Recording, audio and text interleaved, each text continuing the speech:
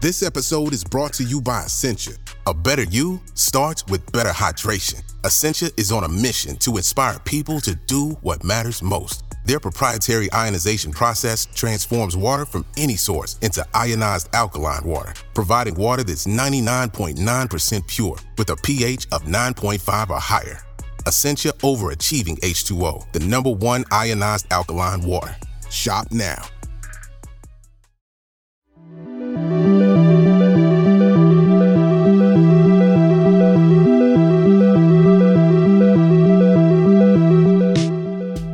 Hi, I'm Katie Henriksen.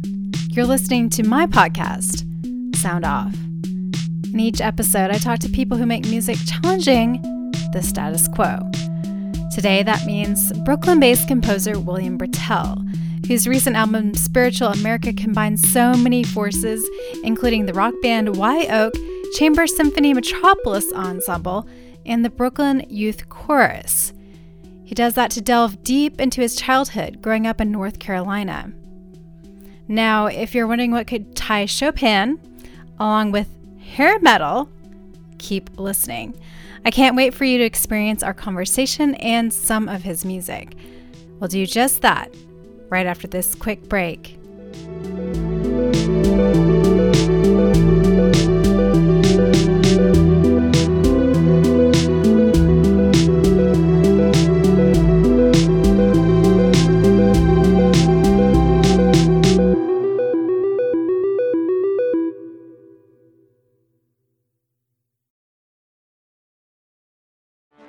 Get ready for the greatest roast of all time, the Roast of Tom Brady, a Netflix live event happening May 5th. Hosted by Kevin Hart, the 7-time world champion gets his cleats held to the fire by famous friends and frenemies on an unforgettable night where everything is fair game. Tune in on May 5th at 5 p.m. Pacific time for the Roast of Tom Brady, live only on Netflix. When you need mealtime inspiration, it's worth shopping Kroger, where you'll find over 30,000 mouth-watering choices that excite your inner foodie. And no matter what tasty choice you make, you'll enjoy our everyday low prices, plus extra ways to save, like digital coupons worth over $600 each week. You can also save up to $1 off per gallon at the pump with fuel points. More savings and more inspiring flavors make shopping Kroger worth it every time. Kroger, fresh for everyone. Fuel restrictions apply.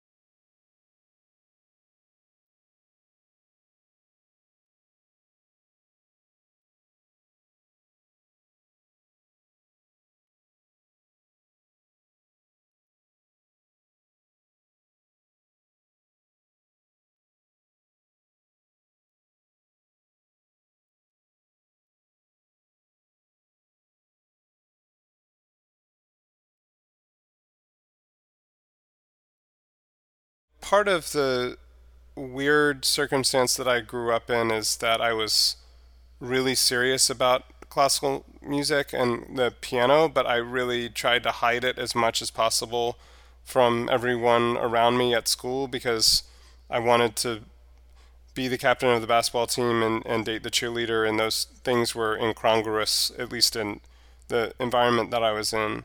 So I actually ended up building a little room in my closet with a keyboard in it and would go in there and write music and poetry kind of hidden away. And it was something that I just did for myself as a coping mechanism. And what did that feel like for you? The thing that appealed to me as an only child, where I spent a lot of time by myself, was that I could create a different world or sort of an alternate reality, this emotional reality with music, a place that I could go to where things were more reflective of how I wanted them to be, or just a place where I could be totally emotionally honest about who I was and what I was feeling. And I also, even from early on, would invent album covers and band names, and I liked the world building aspect of it a lot.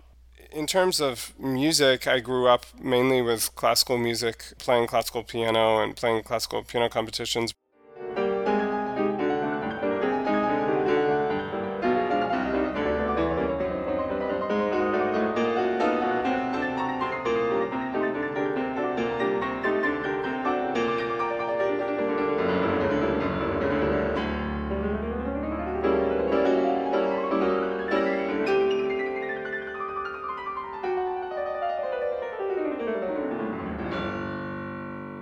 But also was really fascinated and am still fascinated with hair metal. That was the most electrifying music I could imagine, it involving like Satanism and sex and all of these things that were totally forbidden.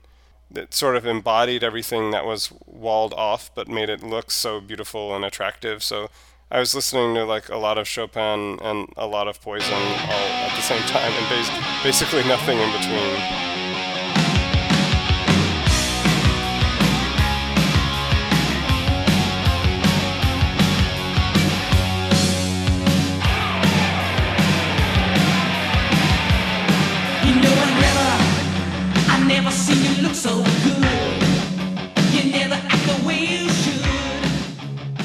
You're fusing together so many different elements. It can feel a little bit nebulous. So I'm wondering how you were able to find a center. I wasn't. Panic, alternating panic and denial. I mean, it's funny. I feel like this album both created and solved huge life problems for me. It was ridiculous that I was trying to do this with everything that was happening in my life, but I also don't think I would have gotten through what was happening in my life had I not been doing this, if that makes any sense. The thing that I've learned over the course of doing a couple albums is just, if I'm not absolutely sure how to do something or how to execute something, there's always somebody else out there that has more experience or more talent or more insight on it. And so I really just tried hard to rely on folks with a high level of expertise wherever I could.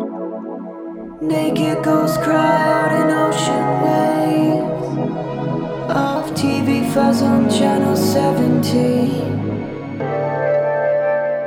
Men with makeup dressed like little girls in the stadium, framed by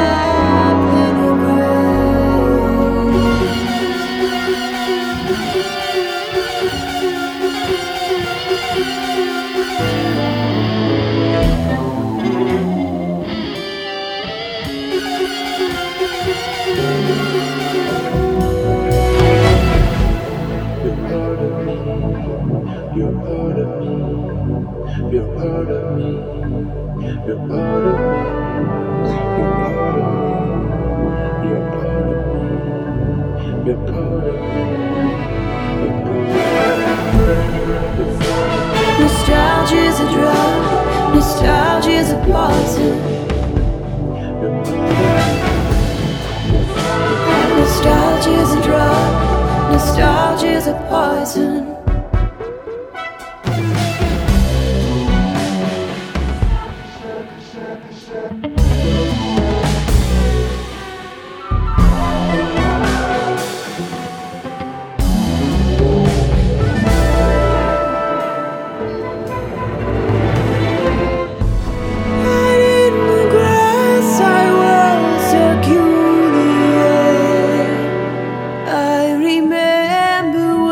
Of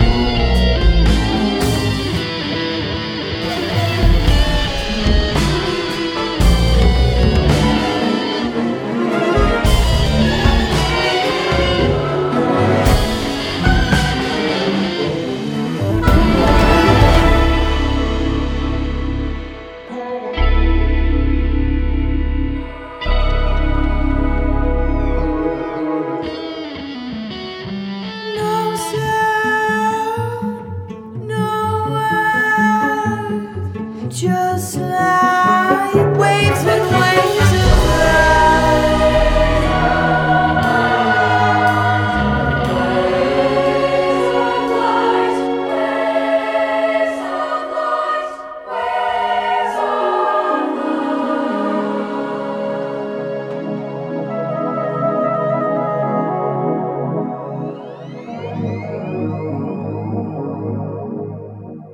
tape decks winding theater of pain, behind the swimming pool, by your pastor's side.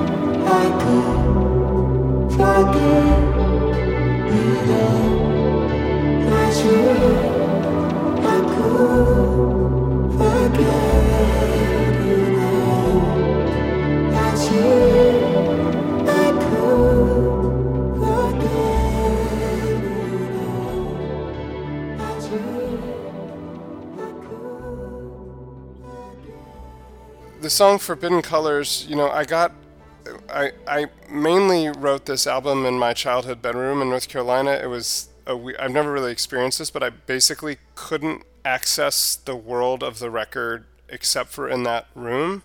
So over the last few years of working on it, I would just go down there for a week or so at a time with permission from my family and just lock myself away with yearbooks and my old Bible and just sort of the portal to the world of this album would open up. Usually I can just sit and write and work in different places. This is the only time I've experienced that. But while I was down working in one stretch, I kept listening to Is This Love by Whitesnake over and over and over.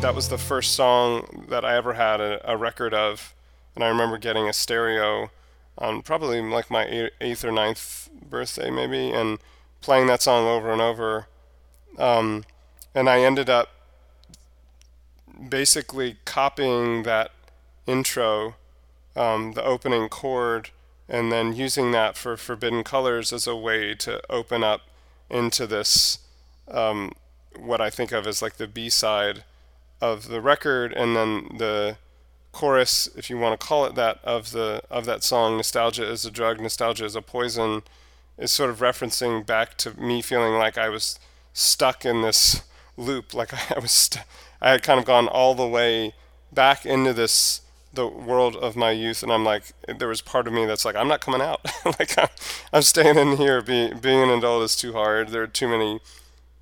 It's too intense.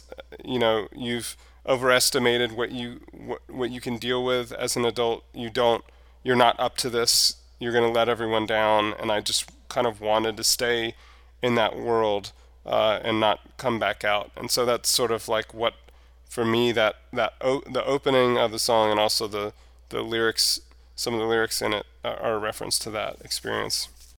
Hey everyone, if you're liking what you hear about music here on Sound Off, be sure to check out this awesome podcast from iHeartRadio, Rivals, Music Greatest Feuds. Every week, hosts Steven and Jordan debate on some of the biggest beefs in musical history. Biggie versus Tupac, Eminem versus Machine Gun Kelly, or even Simon versus Garfunkel. Be sure to tune in and see what side of the arguments you land on. Was Kanye in the right to cut off Taylor Swift? Or who was the 70s true piano man? Listen and subscribe to Rivals, Music's Greatest Feuds on the iHeartRadio app or wherever you get your podcasts. The collaborations on this album, White Oak, Brooklyn Youth Chorus, Metropolis Ensemble, they're each bringing different things to the table with this collaboration. I'd love to hear you just speak on each of them and why you decided to collaborate with them and what they did for this album. I don't think the album would have been possible without any of them. White Oak, for me, Jen's voice sort of unlocked things. She has such emotional weight to the way that she sings, but she can also just learn anything. She has a wonderful pop sensibility, but also the ability to execute in weird time signatures and weird key changes.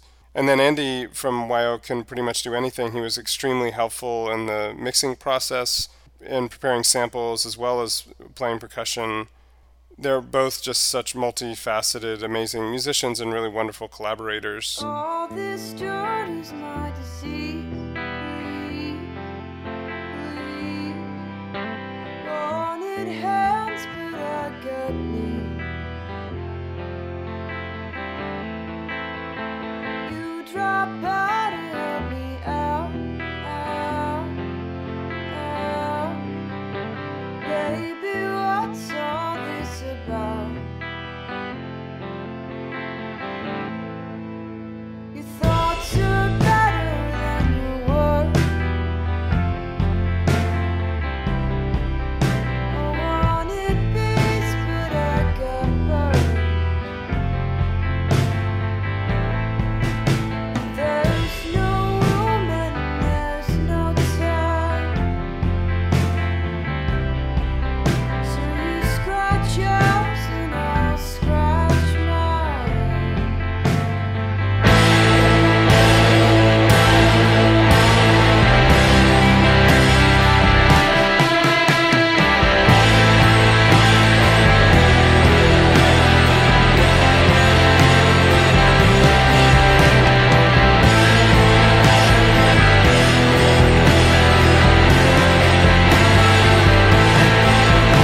It's into winter, but it's hot. I guess I do believe in God,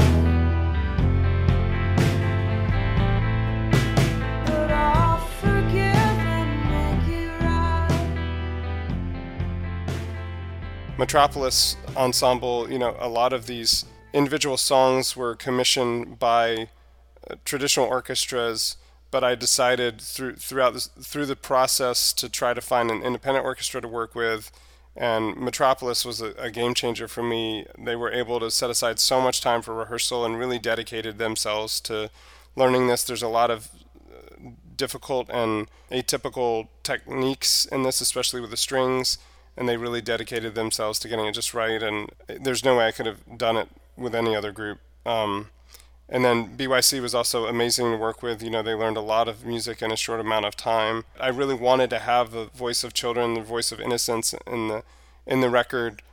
Being able to work with kids at such a high skill level with such a wonderful director was also a real privilege. I mean, this project was so impossible. It was such a nightmare to try to execute, and I feel incredibly fortunate to have wonderful collaborators basically at every turn. Otherwise, there's no way I could have pulled it off.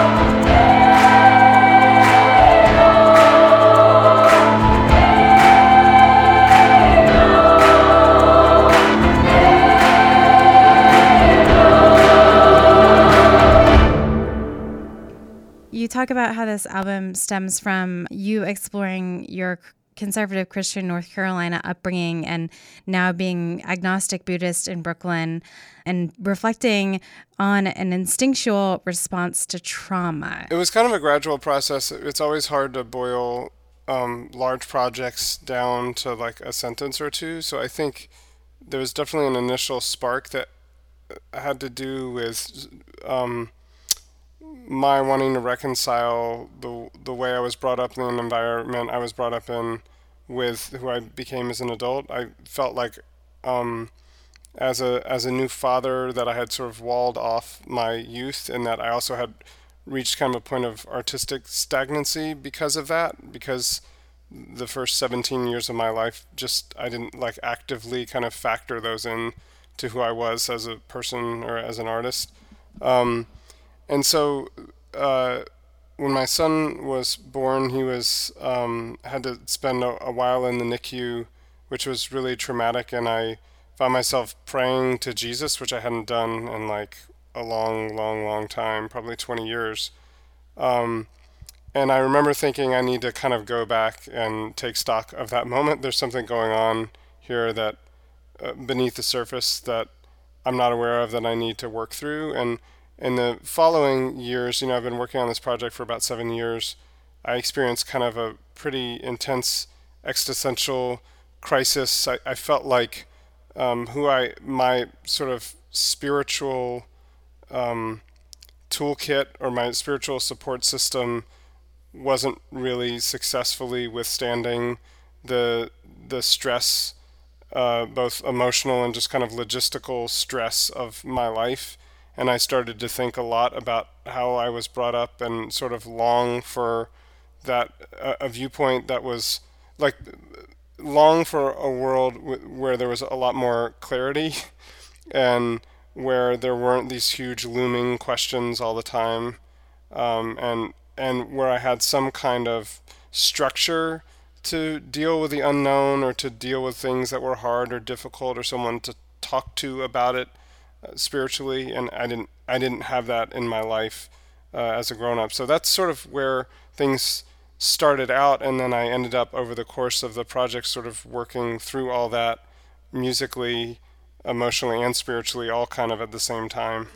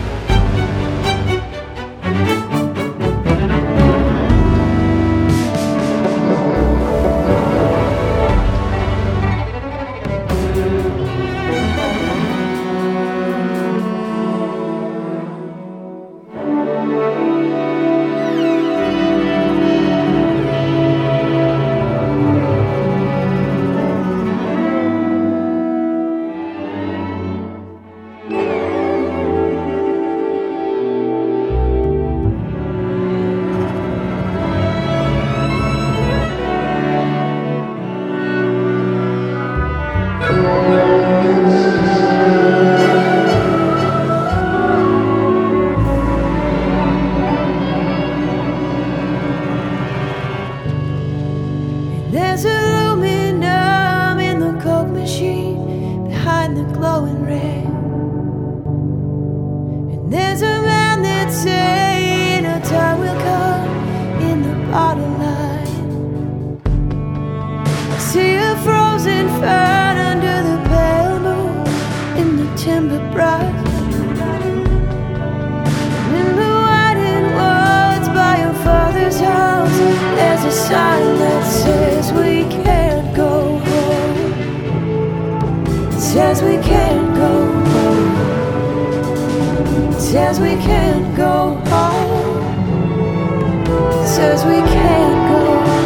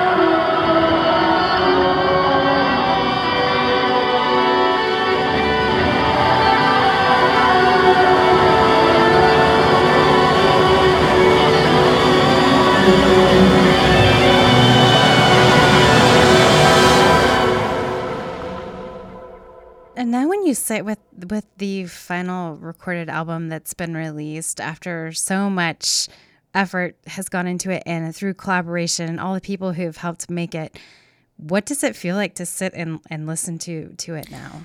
I just have an incredible sense of peace. You know, I'm so happy that I was able to make the thing that I wanted to make, and I feel like I've come through whatever it is that I needed to come through, and that I'll always be able to hold this thing up and with pride and know that there was no compromise in it.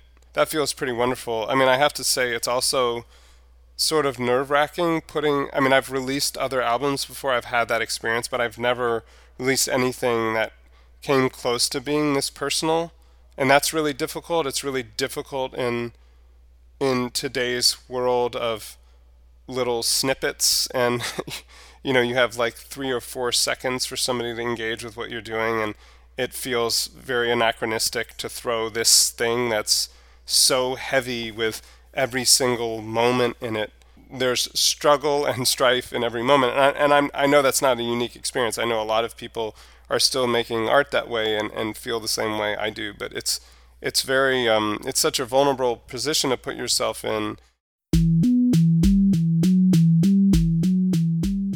That's composer William Bertel on his album Spiritual America, a collaboration with indie rockers Wye Oak, Chamber Symphony Metropolis Ensemble, and Brooklyn Youth Chorus.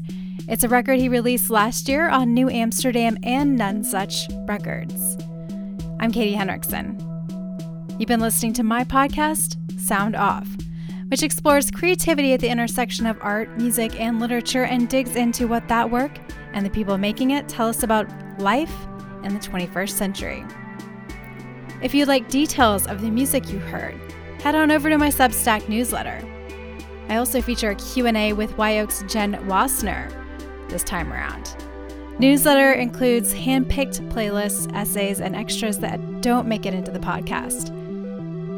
Become a subscriber at soundoff.substack.com. Sound Off is produced solely by me for the Critical Frequency Podcast Network.